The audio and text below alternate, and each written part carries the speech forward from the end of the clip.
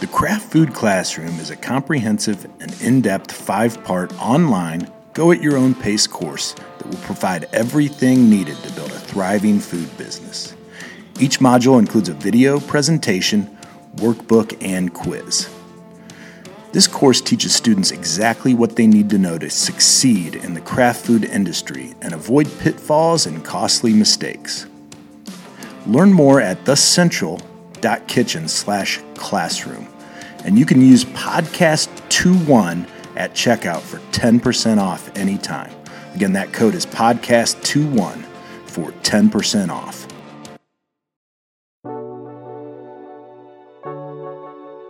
Welcome to the Physical Product Movement, a podcast by Fiddle. We share stories of the world's most ambitious and exciting physical product brands to help you capitalize on the monumental change in how, why, and where consumers buy. I'm your host, Ken Ojuka.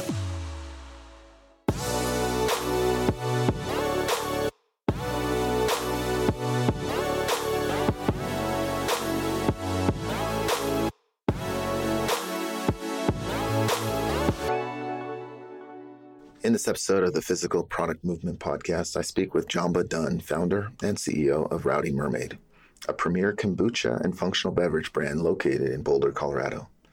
Jamba talks about his obsession and passion for kombucha and how his scientific and research-focused approach led to the creation of a unique, light, refreshing, clean, functional beverage, unlike other kombuchas on the market. He shares how his past experiences made him extremely reluctant to become an entrepreneur, but eventually the feedback he was getting from friends and family about the beverages that he was making just for fun convinced him to give entrepreneurship a try despite his strong reservations. Jamba talks about starting a kombucha tap room and selling kombucha at farmers markets that put him directly in front of customers. This provided him with the immediate feedback loop that he needed to evolve his product. He talks about how that feedback directly influenced the direction of his products. He also talks about the importance of being selective about the words used to position and market products and how that impacts the expectations of customers. I appreciate Jamba telling us about the Rowdy Mermaid story and how to succeed in the competitive and quickly evolving market of functional beverages. There's a lot to learn in this episode. I think you'll enjoy it. All right, Jamba, hey, thanks for jumping on with me. I appreciate you making the time. Yeah, thank you so much for having me. All right, so we've got a lot to talk about, and obviously we want to get into your company and what you guys do and some of the exciting things you have on the horizon. But before we kick all of that off, why don't we start with a quote? Do you have one that you could share? I actually have two I would love to share. Before starting this company, I used to work with a very smart person in the Silicon Valley who would listen to me complain often about the difficulties at our company at that point and about how I wanted to go off and do something else on my own. Mm-hmm. And one day he told me, don't let your fear of an unknown future keep you stuck in a dissatisfying present. And I took that advice and I wrote that quote down, and I have never been able to find it ascribed to anybody. And so I assume that he made that up. That's awesome. And yeah, can you say it again? Sure. Yeah. Don't let your fear of an unknown future keep you stuck in a dissatisfying present. Like that. And since starting this company, I have also come to really appreciate this Robert Frost quote, "The only way around is through." I think for anybody who runs a small business or anyone who's an entrepreneur, that's sage advice. Yeah. And it kind of reminds me of why I like entrepreneurship is that it kind of forces that growth. Like in order to build the type of company that you want to build, you've got to become the type of person that you need to become to run that company. So you need to grow. Yeah. So those are great. I actually think that's a great place to kick off. I want to hear about your background, what you were doing before Rowdy Mermaid, and kind of the circumstances that led you to want to start this business. Sure. Yeah. So my background is varied. It was certainly not in entrepreneurism or beverage or CPG. early on out of college, I was an Egyptologist and lived in Egypt for a short time doing research, and came back to Berkeley, where I'd gone to school, and ended up using my understanding of Egyptology and thousands of years of politics to get a job with a local think tank in Berkeley, an anti-war think tank. And that was a lot of fun. And at some point, they needed help with the website. And this is back when HTML was a brand new language and people were just trying out HTML. And it sounds funny now because that's obviously so rudimentary. And so I taught myself HTML so I can help build their websites. And then at one point I realized I could be using just this skill doing HTML in the Silicon Valley and making a lot more money. And then maybe that would help me go back to Egyptology. And so I decided to go into the Silicon Valley, and instead of actually making the money I needed to go back, I burned out and decided I just needed to get out of the Silicon Valley and California and tech altogether. And I moved to Colorado. It sounds like that was 1999? Is that kind of the time period? Yeah, that was exactly the time period. It was a really kind of exciting time because people were becoming millionaires left and right. And suddenly the parking lot that was all red and blue cars and trucks and stuff turned into black BMWs, almost just a sea black BMWs almost overnight. And people were making multi-million dollars on stock and then just pulling the cord and getting out and starting new businesses. So I had a friend who worked with me and he started a winery. So it seemed like anything was possible. And then all of a sudden the crash came, and that was just about overnight. And it seemed almost like, wow, okay, well, this is going to be a much longer haul than I had expected. And I was already burned out from the years I'd spent in the Valley. Actually, I took a class at Naropa University in Boulder, Colorado, and a writing class. And just to journal and just explore something else. And while I was out in Colorado, I realized this is the most spectacular life I've ever witnessed or experienced. People are climbing and hiking and biking. Everyone is active. It was glorious outside, beautiful weather. You could see the mountains. It just, everything was, it felt like what I ultimately wanted for my life anyway. And so why not just move from the Silicon Valley to Boulder? And I was kind of hemming and hawing on that for the better part of a year.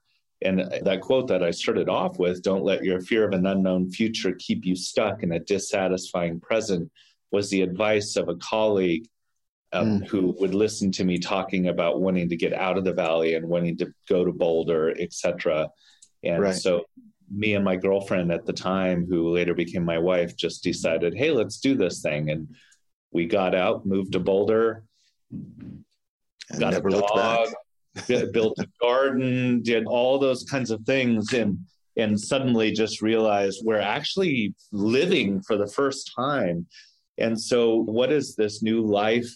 Like, what's the most exciting part of this new life? And for me, it was plants and gardening and understanding herbs and growing herbs and making teas and really sort of geeking out on the plant world. Interestingly, even though we stayed in Boulder for a long time and I ended up teaching in the local college system, I eventually left Boulder. We left Boulder and went to Virginia, where I started building products with Rosetta Stone. And that was partially the result of having my daughter, because as you may know, something chemically happens when you have a child.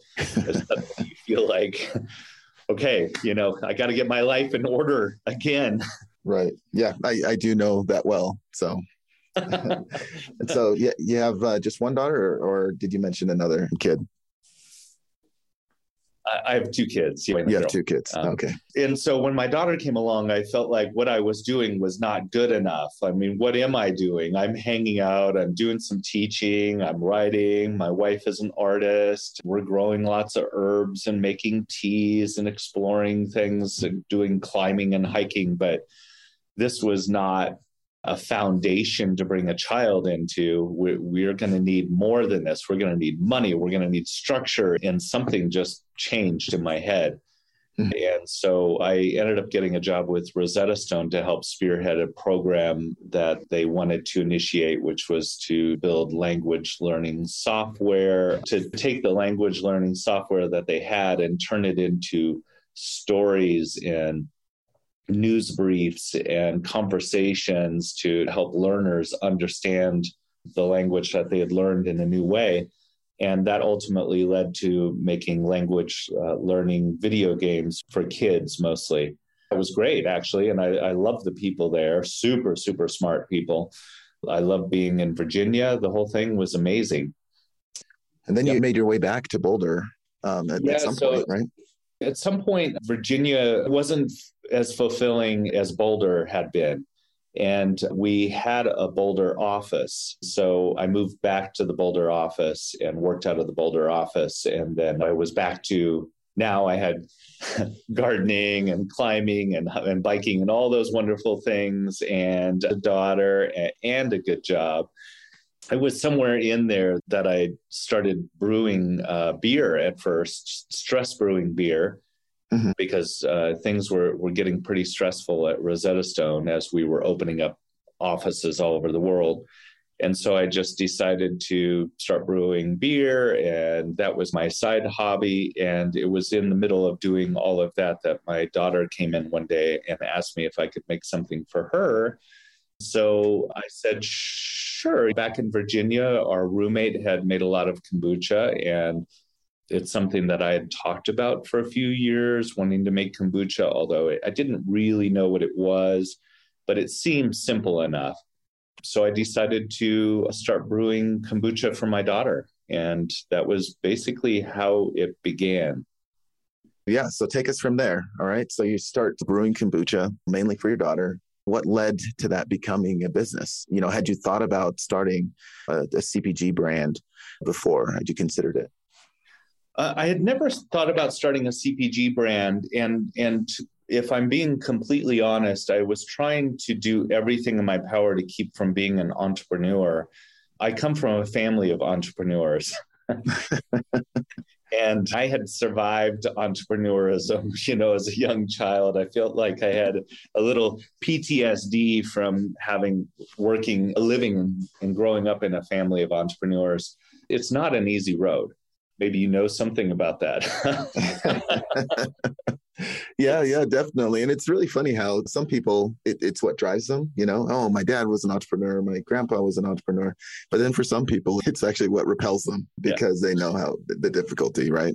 Oh, yeah. It was always hard to make ends meet, just everything. I realized growing up that my friends, they didn't have the same stress in their lives when they were young like I had. And that was because their parents worked for big businesses or other businesses. So they would go to work and they'd come home and then they'd hang out and they'd have barbecues and they'd do all other family things. But we never got that. We didn't have a lot of family barbecues. We didn't go to baseball games and we didn't have a lot of outings because you never knew when the business was going to be falling apart or sales were going to take a dip or something was going to go on that would cause my dad to have to work extremely long hours. And my grandfather, same way, always in his garage trying to figure out how to make the business go.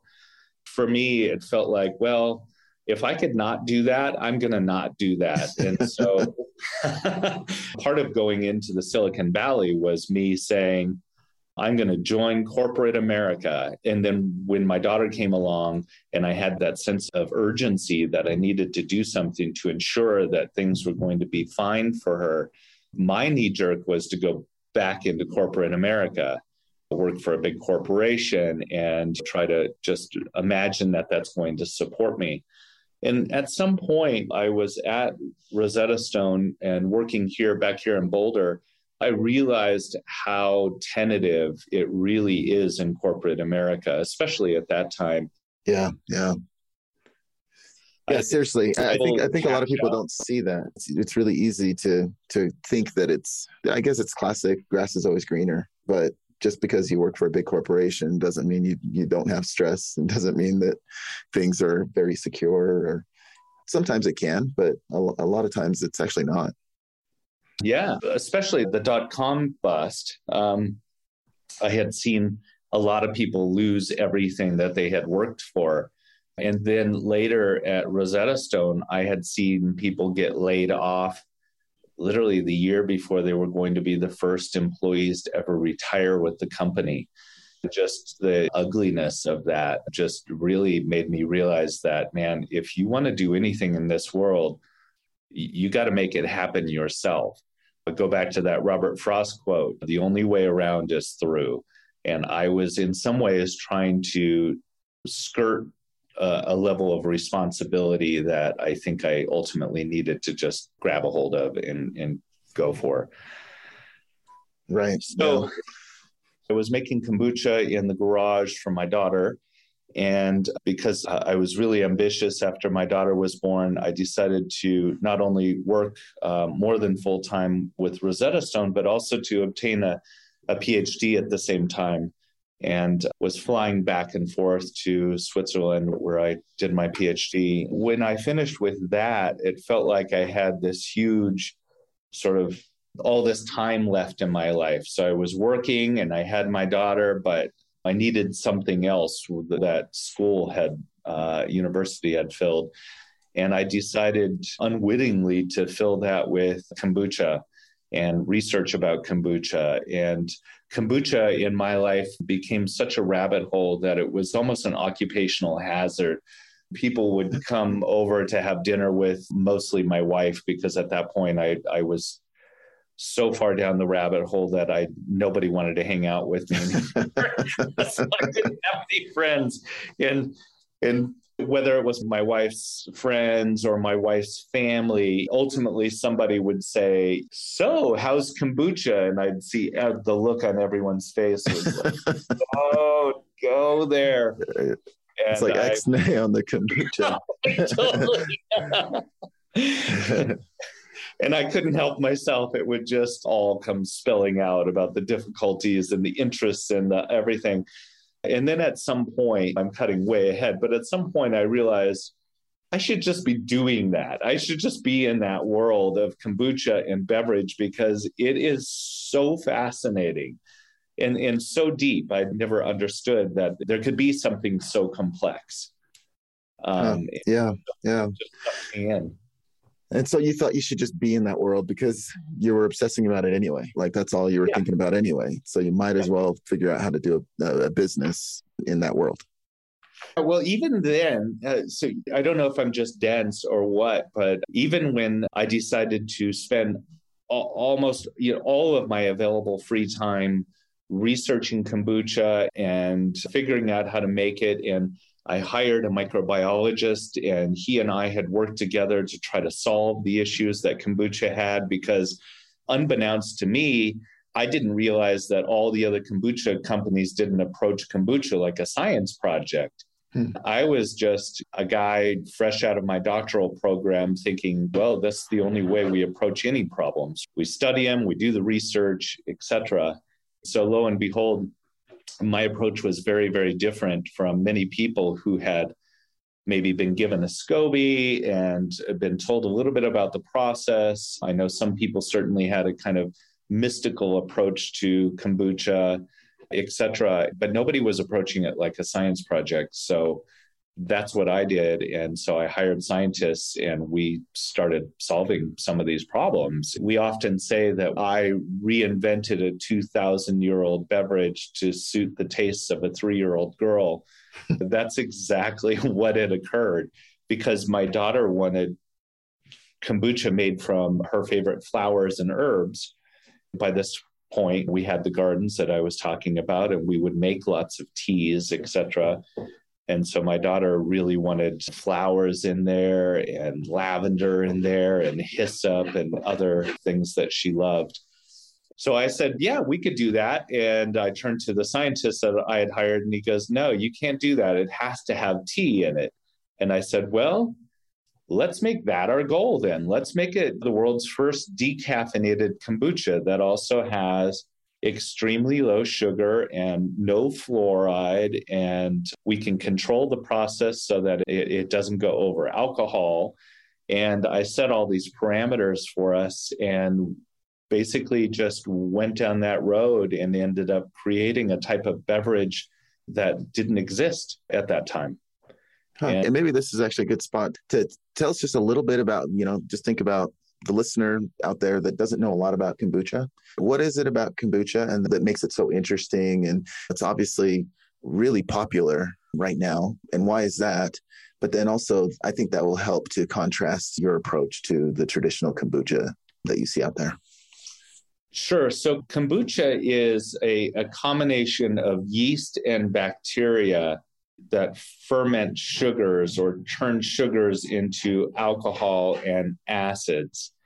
Traditional beer, for instance, and wine is just yeast only. So it's a little bit more controllable with just a yeast strain that is very well known, maybe engineered, how much sugar you could put in and how much alcohol it will produce and what those flavor notes might be. Kombucha is the Wild West, though, because nobody quite knew exactly what the yeast strains or the bacterial strains were. We knew that there was a combination of at least several, but later genetic reports showed that there could be hundreds of types of bacterial strains and 5 or 6 different types of yeast strains.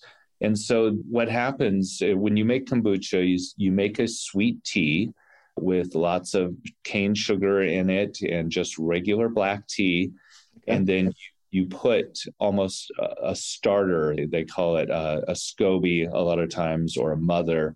And that's a combination of yeast and bacteria. You put it in there, and then those things start consuming the sugar and creating alcohol and acids. And then the yeast and bacteria grow and expand. Eventually, the concept is that they will finish transforming all the sugar into acid, into alcohol, and then all of the alcohol will transform into acids.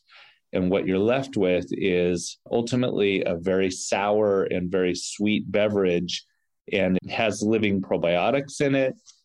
It's got yeast, it's got bacteria that's good on the gut.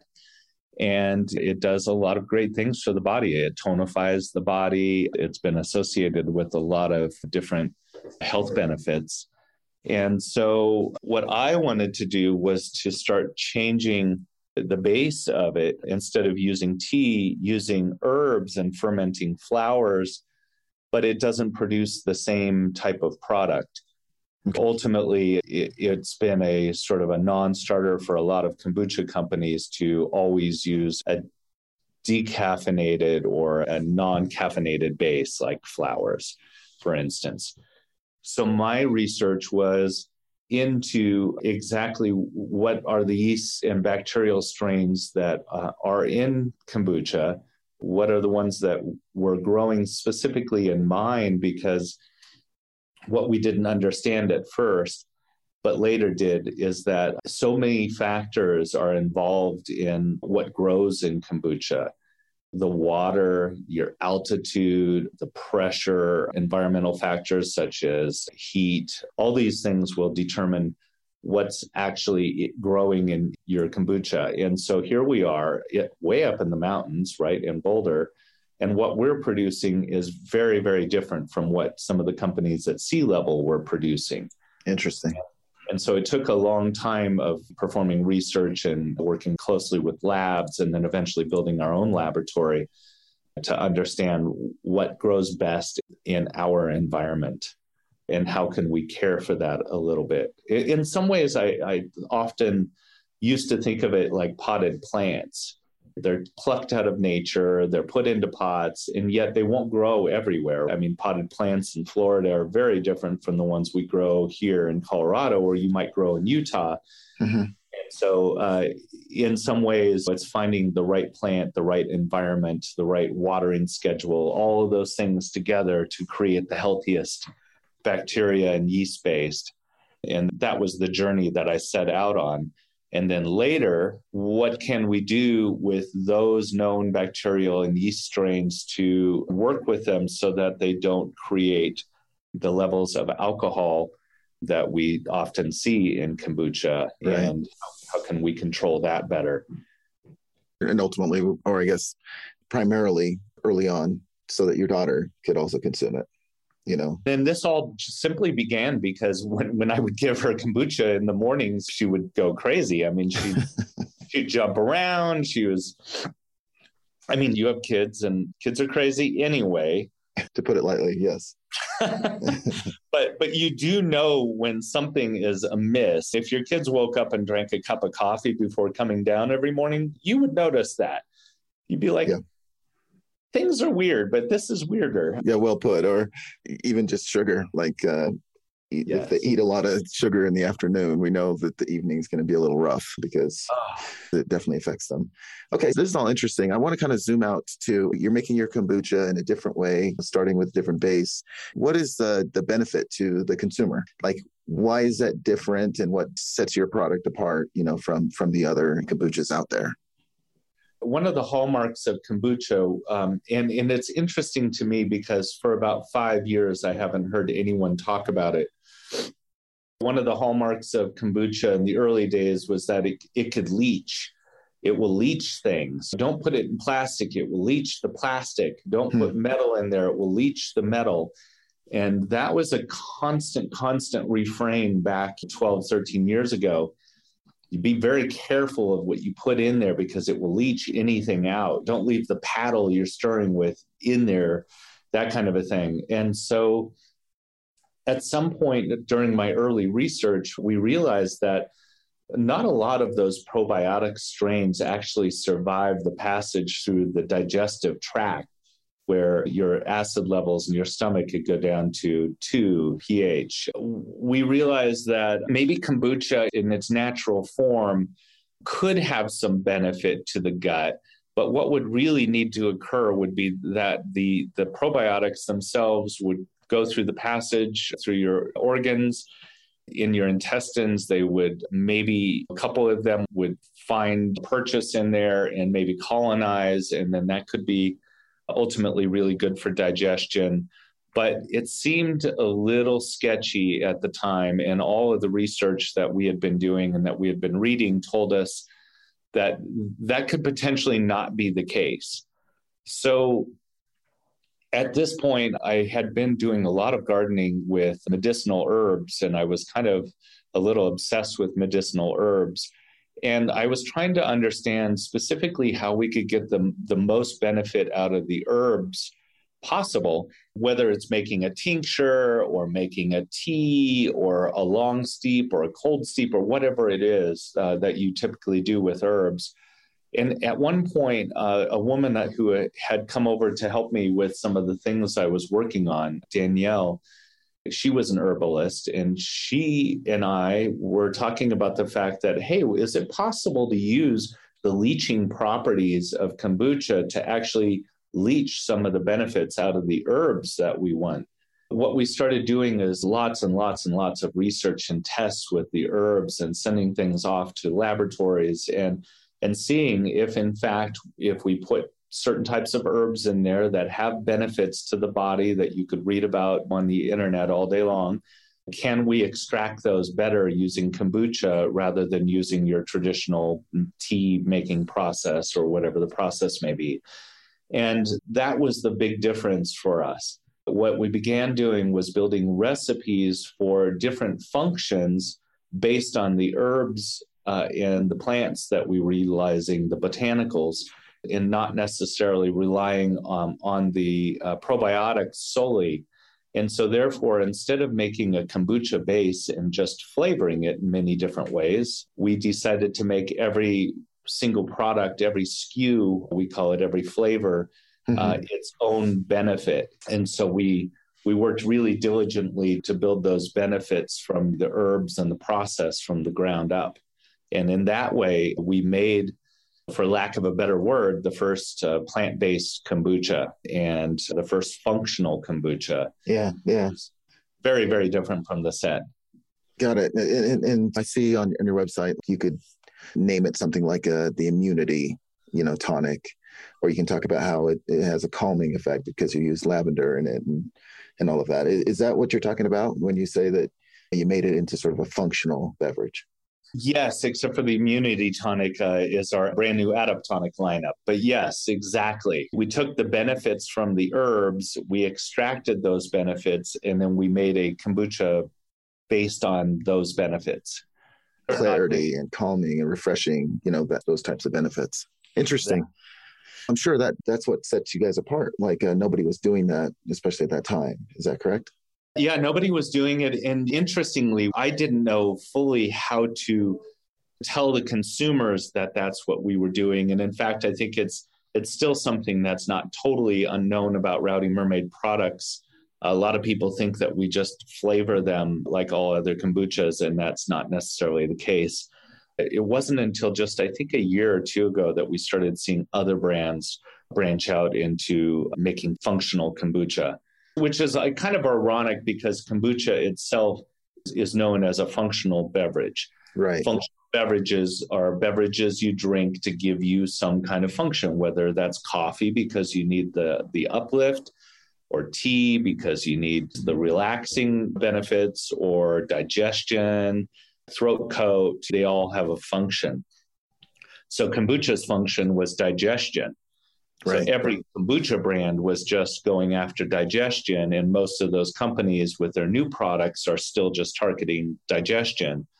And we always figured digestion was just sort of a baseline, but from there we could elevate the category by approaching all these other functions. That's interesting. And you were kind enough to send us some samples, and they're absolutely great. You sent them here to the office and they were gone the same day. So I think everybody enjoyed them. And one thing I noticed about it, though, is that it's a different kombucha. It's a little lighter than a lot of it. It's not very vinegary or very fermented tasting. It's kombucha, but it's not overwhelming like a lot of the other kombuchas that are out there. And was that a result of the process, the way that you guys created it, or was that intentional? How did you come to that? Yeah, absolutely. In trying to understand what the right yeasts and bacteria were to work with a decaffeinated kombucha. So now we have caffeinated and decaffeinated SKUs. But in trying to make those first beverages out of flowers for my daughter, and trying to limit, as I said, fluoride and different things that we didn't want in there, we hit on a recipe, I guess we'll call it, that really produces kombucha that is just as acidic as anything else that's on the market, but it doesn't taste as acidic. It tastes almost like water in some ways. And that's because the acids that we're balancing are not predominantly acetic acid, which is the acid from vinegar, but a combination of several different types of acids that research tells us is actually better for the body and digestion. Interesting. Jamba, in talking to you about this, obviously anybody listening could feel and understand and sense the passion that you have for this category, and specifically around kombucha. Like you were saying earlier, you just launch into talking people's ears off about kombucha. I just wonder about the listener out there that maybe they have a similar passion, or maybe we call it an obsession with something that could be productized. And I'm kind of wondering what your next steps were. Like, let's talk maybe just a little bit about turning this passion, this obsession, into an actual business. What were your first steps? And then what would you recommend to the listener that's, maybe looking to follow in your footsteps a little bit? Interesting. The business was an interesting, almost natural outgrowth of that passion. Even though I had invested a lot of time and my own resources, and I had hired a food scientist and a microbiologist, and We had worked together. I had rented a space here in Boulder, a tiny warehouse where we could just produce things and work on them in the background. I still wasn't thinking that I'm building a business here. I was just thinking, I need to get down to the root of this whole thing. Like, I need to go as far down this rabbit hole and then just like exhaust it and burn it out and get through this and go back to my life kind of an approach, because it was such a big fascination. But then what started happening was that people that would heard about me making kombucha, and friends and family, et cetera, would say, well, let me try it. And so I started giving it out to people, because one of the big issues I had was not enough storage, and it's still an issue today. Yeah. So the quicker I could give it away, the better. And so sometimes I would run to my neighbors and say, hey, I've got a new batch of kombucha. It should be done today. Do you want some? And people would just start coming down to my house and bring all kinds of things. I can't imagine doing it today, but I definitely had people dump out the rest of their milk and wash out the big plastic milk jug and bring that down. You talk about leaching, and that's definitely something I wouldn't do today. But there were those types of situations. People were bringing me ball jars, and people were leaving ball jars at my house and saying, hey, whenever you've got some kombucha, I love the last batch, here's some jars, just fill them up and give me a call. And people started showing up on such a regular basis. And then the conversation shifted from, hey, that's pretty good, to, holy crap, I started to take a drink and then I literally couldn't stop drinking it. And I just downed the entire thing all at once. And that was an experience that I had had several times. Yeah. And I was trying to get to the kernel of that. And then I had people offering me money for it. And I realized, like, wow, okay. So not only is this something that I enjoy and something that I'm freakishly obsessed with, but maybe it makes sense, because at that point, Rosetta Stone was having a lot of management challenges. Maybe it makes sense that I just consider this as a business. And what could that look like? Well, it could look like maybe creating the world's first kombucha tap room in Boulder, of all places. People are going to love this. And so I developed that concept and began building that out in late 2012, 2013. And I didn't get it finally set up and authorized by the city of Boulder until April of 2014. And by that point, a couple of others had gotten started and up and running before I could get mine going. But there were just a couple of us at the beginning to be the first people in the world to put kombucha on tap. So that was the business model. We'll have a tasting room. We'll get drunk drivers off the street by offering a non-alcoholic tasting room. And then we'll turn this sort of functional specialty beverage into a lifestyle beverage where people can sit around and have delicious beverages, have conversations. We'll do readings, we'll have music. It'll be like a regular tasting room for a brewery, but it will be all non-alcoholic. And at that point, you didn't have the can, or you hadn't canned it, or weren't actually selling it in stores or anything like that? We weren't selling it in stores. There was no thought to want to sell it in stores. The entire process was going to be just kegged, sold on tap from our farmer's market cart, which I eventually got going. And that was the business model at first. I kind of see the advantages of that, and that one of the things that the early product companies can really benefit from is actually getting in front of their customers. And when they take that first sip, you're face to face with them and you can see the reaction, you can, get direct feedback, all of that. So I can actually see a benefit to going that route. One of the interesting things looking back, and I mean, in some ways I understood it at the time, but not as clearly as I do now.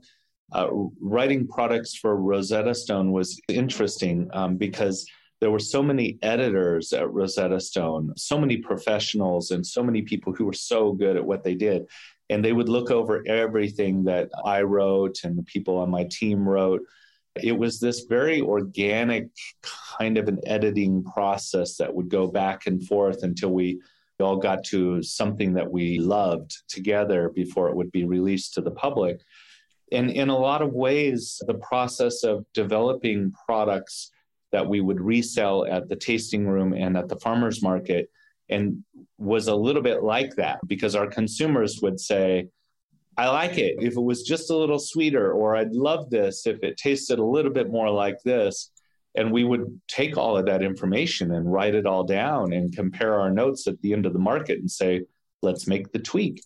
And so the next time we went out, we would get more information. And it was a really extremely helpful process. So there was an education going two ways. One, only 5% of the American public knew what kombucha was at the time. So we had people constantly who would ask us, what is this? And we would have to tell them and educate the public, because the product was never going to grow as a category unless people became educated about it. So we were an interface for that. And then they would tell us what they liked or didn't like, or what their experience of it was, and they would educate us, and we would go back and change the product. And I would say, back to your point, if you're thinking about making a business, don't ever just create a product that you think is good enough and raise all the money or whatever you need to do to put it out into the public until you've done that kind of research. Right. And that's something that you mentioned, but I just wanted to explicitly say it, which is the real-time fast iteration, which is, I think, one of the advantages of things like farmers markets, where you can get that direct feedback, go back to the lab or the kitchen or whatever, make the tweak, show up the next day or, the next week with the tweaks in place. The faster you can iterate there, the faster and quicker and more efficiently you can get to an actually great product that fits the market you're going after.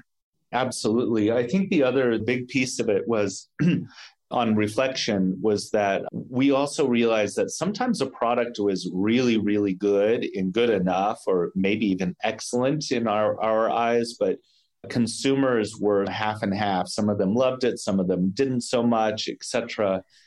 And we started realizing very early on that the way we talked about the product or presented the product would change the expectations. And so we did a lot of tests with our public by having, say, sometimes two scripts about how we would present a flavor. And we realized very quickly that one way of talking about it got more consumers on board with the product than another way. That also helped when we were later developing the packaging and the concepts for how we would present these as standalone, which is a very, very different world, how we could best convey the benefits and the flavor and the expectations to consumers. And so marketing began to become an extremely important part of the process. Yeah, that makes a lot of sense. So not only iterating on the actual product, but the fullness of the product, which includes the packaging, the positioning, how you describe this to a customer, and having multiple scripts so that you can kind of A/B test and see what's working, what's accomplishing the goal. Exactly. It was very fascinating to me, because I thought I had all the understanding. But what I didn't expect, specifically when we had the tasting room in the farmers market, was that unless you told people what to expect, a lot of times their first perception was negative. And that was very fascinating for us. So we would often have to preload people with what the expectation is of the flavor and of this beverage, for instance, and then setting up their expectations led them down the right path. Awesome. Yeah.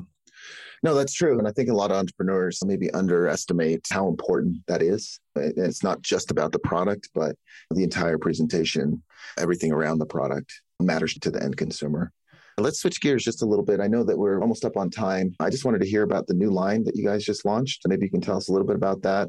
Also tell us, where can you find your product? What retail stores you guys in? That kind of stuff.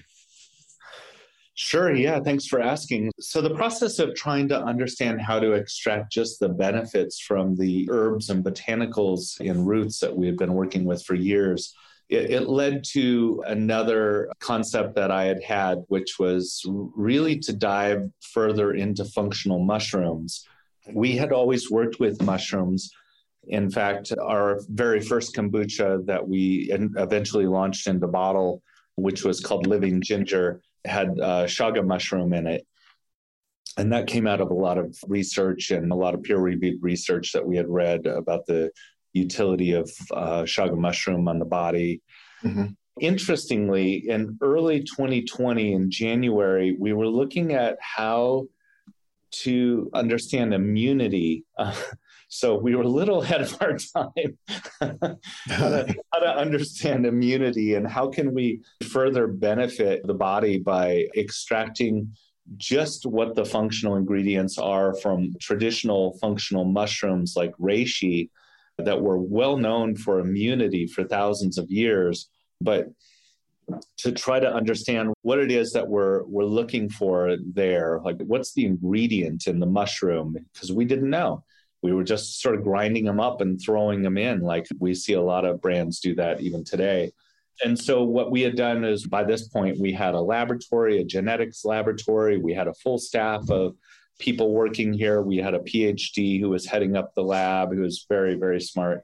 And he basically started doing the research on reishi mushrooms and understood that it was beta-glucans that are actually what's causing the body to have an immune response, a T-cell response. And we ended up working with another company to extract just the beta-glucans from those mushrooms. And the research told us if we put them back into a beverage at the rate of 200 milligrams, that the body will prepare itself and have an immune response to prepare itself for any sort of incoming disease. And so we started building this beverage in early 2020. Then a thing happened in 2020. I don't know if you recall. Yeah, I wonder what that is, Yeah. It took us until 2021 because of that thing that happened, disrupted supply chains and everything. But we ended up building a beverage called Adaptonic because the beta-glucans from mushrooms are adaptogens. And they help the body to not only deal with stress, but like I said, in particular, in this one instance, they actually activate helper T cells in the body. And we created an entire lineup of beverages that have all of this powerful mushroom medicine in there, but none of the taste. So they just taste like beautiful, naturally flavored sparkling waters. And we launched those in 2020. And now we've got the addition to that lineup that should come out later this year. That's also called Adaptonic, but this is Clarity Tonic, where we have extracted just the beta-glucans from functional lion's mane mushrooms that help with mental clarity. And this is the rabbit hole we're down right now. Well, it sounds great, and it sounds very appropriate for the time. I don't know if you guys planned that. It doesn't sound like you did, but yes, it's a very popular and needed thing right now. Yeah, we didn't know, but I think everyone's a little fatigued from the last couple of years. And so the Clarity Tonic is going to help a little bit with that. You asked where they're sold. So the Adaptonics are in 5 regions of Whole Foods. Our beverages, our kombuchas are in all Whole Foods markets, all Sprouts markets, and they're available at retailers all across the United States and Hawaii. HEB just started carrying the Adaptonic lineup. We've got Wegmans that carries both combination of both lines, and I mentioned Sprouts, Natural Grocers. So we're available all over. Okay, awesome. All right, well, let's jump into the quick fire round. I've just got 4 questions for you, and just let me know the first thing that comes to mind. What is one tool or resource that has helped you the most in your current position? There's one tool or resource. There are so many of them. I would say other founders. I would say creating a tight-knit community of other founders and people that I can call on a regular basis. I'm sure today after this call, I'm going to reach out to a couple of people and just to talk through the challenges of business. Mm-hmm. That was definitely a huge one for me. Another was state funding that help entrepreneurs. I didn't know that there was funding available until I met somebody who worked for the local government, and we were able to raise some capital for the business in the early days, and it was just enough to get us off our feet. Awesome. What's one book that you could recommend to the audience? Oh boy, so many good books. Of course, my background is in fiction, so it's hard to say, but there's a series of books. There's one book in particular called Traction that we've been talking a lot about lately, which is an entire process for how teams and a business communicates. And I would say that that's one book for sure that I would recommend. Awesome. Yeah, I've read that one. Did the audible on it. I'm trying to figure out who the author is so that we can. I would have to actually. Like Gino Wickman. Does that sound familiar? Yeah, that's right. Yep. Yeah. Traction, get a grip on your business. What is one piece of advice that you would give your 21-year-old self? My 21-year-old self. Wow. You're going way back now. This was long before all of this. I would say just have resilience. Just understand that what you're going through right now it's only temporary, and you'll get through the other side, and not to give up hope on your dreams, because things change. Okay, got it. And who is one person that could be in your field of work, maybe another entrepreneur or a brand that you look up to that you would love to take to lunch? Well, there are so many people in this category that I do take to lunch, and I do love all of those people. So it's been a minute since I've seen my good friend Justin Gold, who started Justin's Nut Butter. So I'd say I'd love to take Justin out to lunch. So Justin, if you're out there, salads are on me. That's cool. All right, we've come to the end of our time. Are there any, sort of parting words that you would share, with other entrepreneurs that are in the grind, that are trying to get something off the ground? What would you say to them? I would say, don't let your fear of an unknown future keep you stuck in a dissatisfying present. We've come full circle. That's awesome. We've come full circle. Yeah, things will change, and you can make changes, and don't be afraid of those changes. And also, just the one thing I hear over and over and over again from young entrepreneurs is they just feel so alone, as though what they're experiencing and the difficulties of business are just theirs. And I am here to say that every business is dealing with the same challenges. And I don't know if that makes you feel better or worse, but you're in no way alone. And every entrepreneur who teams up with another entrepreneur for a conversation understands, like, the moment you start talking with somebody else in the trenches, you realize you're all in this together. So reach out for help, and don't ever feel like you're stuck. Reach out to me. Yeah. Okay. I guess on that note, if somebody wanted to reach out to you, what's the best way for them to do that? They can write to info@rowdymermaid.com. And as long as you're not trying to sell me some kind of a service, I'll write back. Awesome. Well, Jamba, you've been a great guest, and it's fascinating to hear about your sort of the R&D and the product development part of your business. And then I just love how encouraging you are to other entrepreneurs, and even offering to help others that are in the space and going through some of the same things. So we really appreciate it. Thanks for coming on. You've been awesome. Yeah, thank you. This was a lot of fun. Let's do this again. Okay, sounds good. Thanks. The Physical Product Movement podcast is brought to you by Fiddle. To find out more about Fiddle and how our industry-leading inventory ops platform is giving modern brands and manufacturers full visibility into their inventory and operations, visit fiddle.io, and then make sure to search for Physical Product Movement in Apple Podcasts, Spotify, Google Podcasts, or anywhere else podcasts are found. Make sure to click subscribe so you don't miss any future episodes. On behalf of the team here at Fiddle, thanks for listening.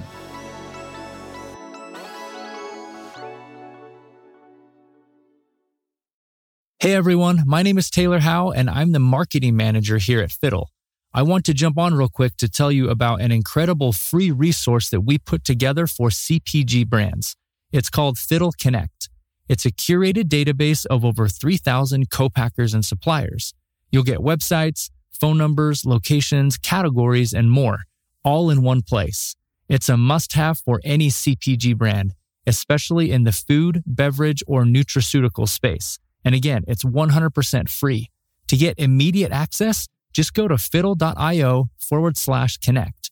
We are constantly updating the database, and we promise you're going to love it. It'll save you time and headaches by helping you get to suppliers and co-packers faster than ever. So again, just go to fiddle.io/connect to get free access today.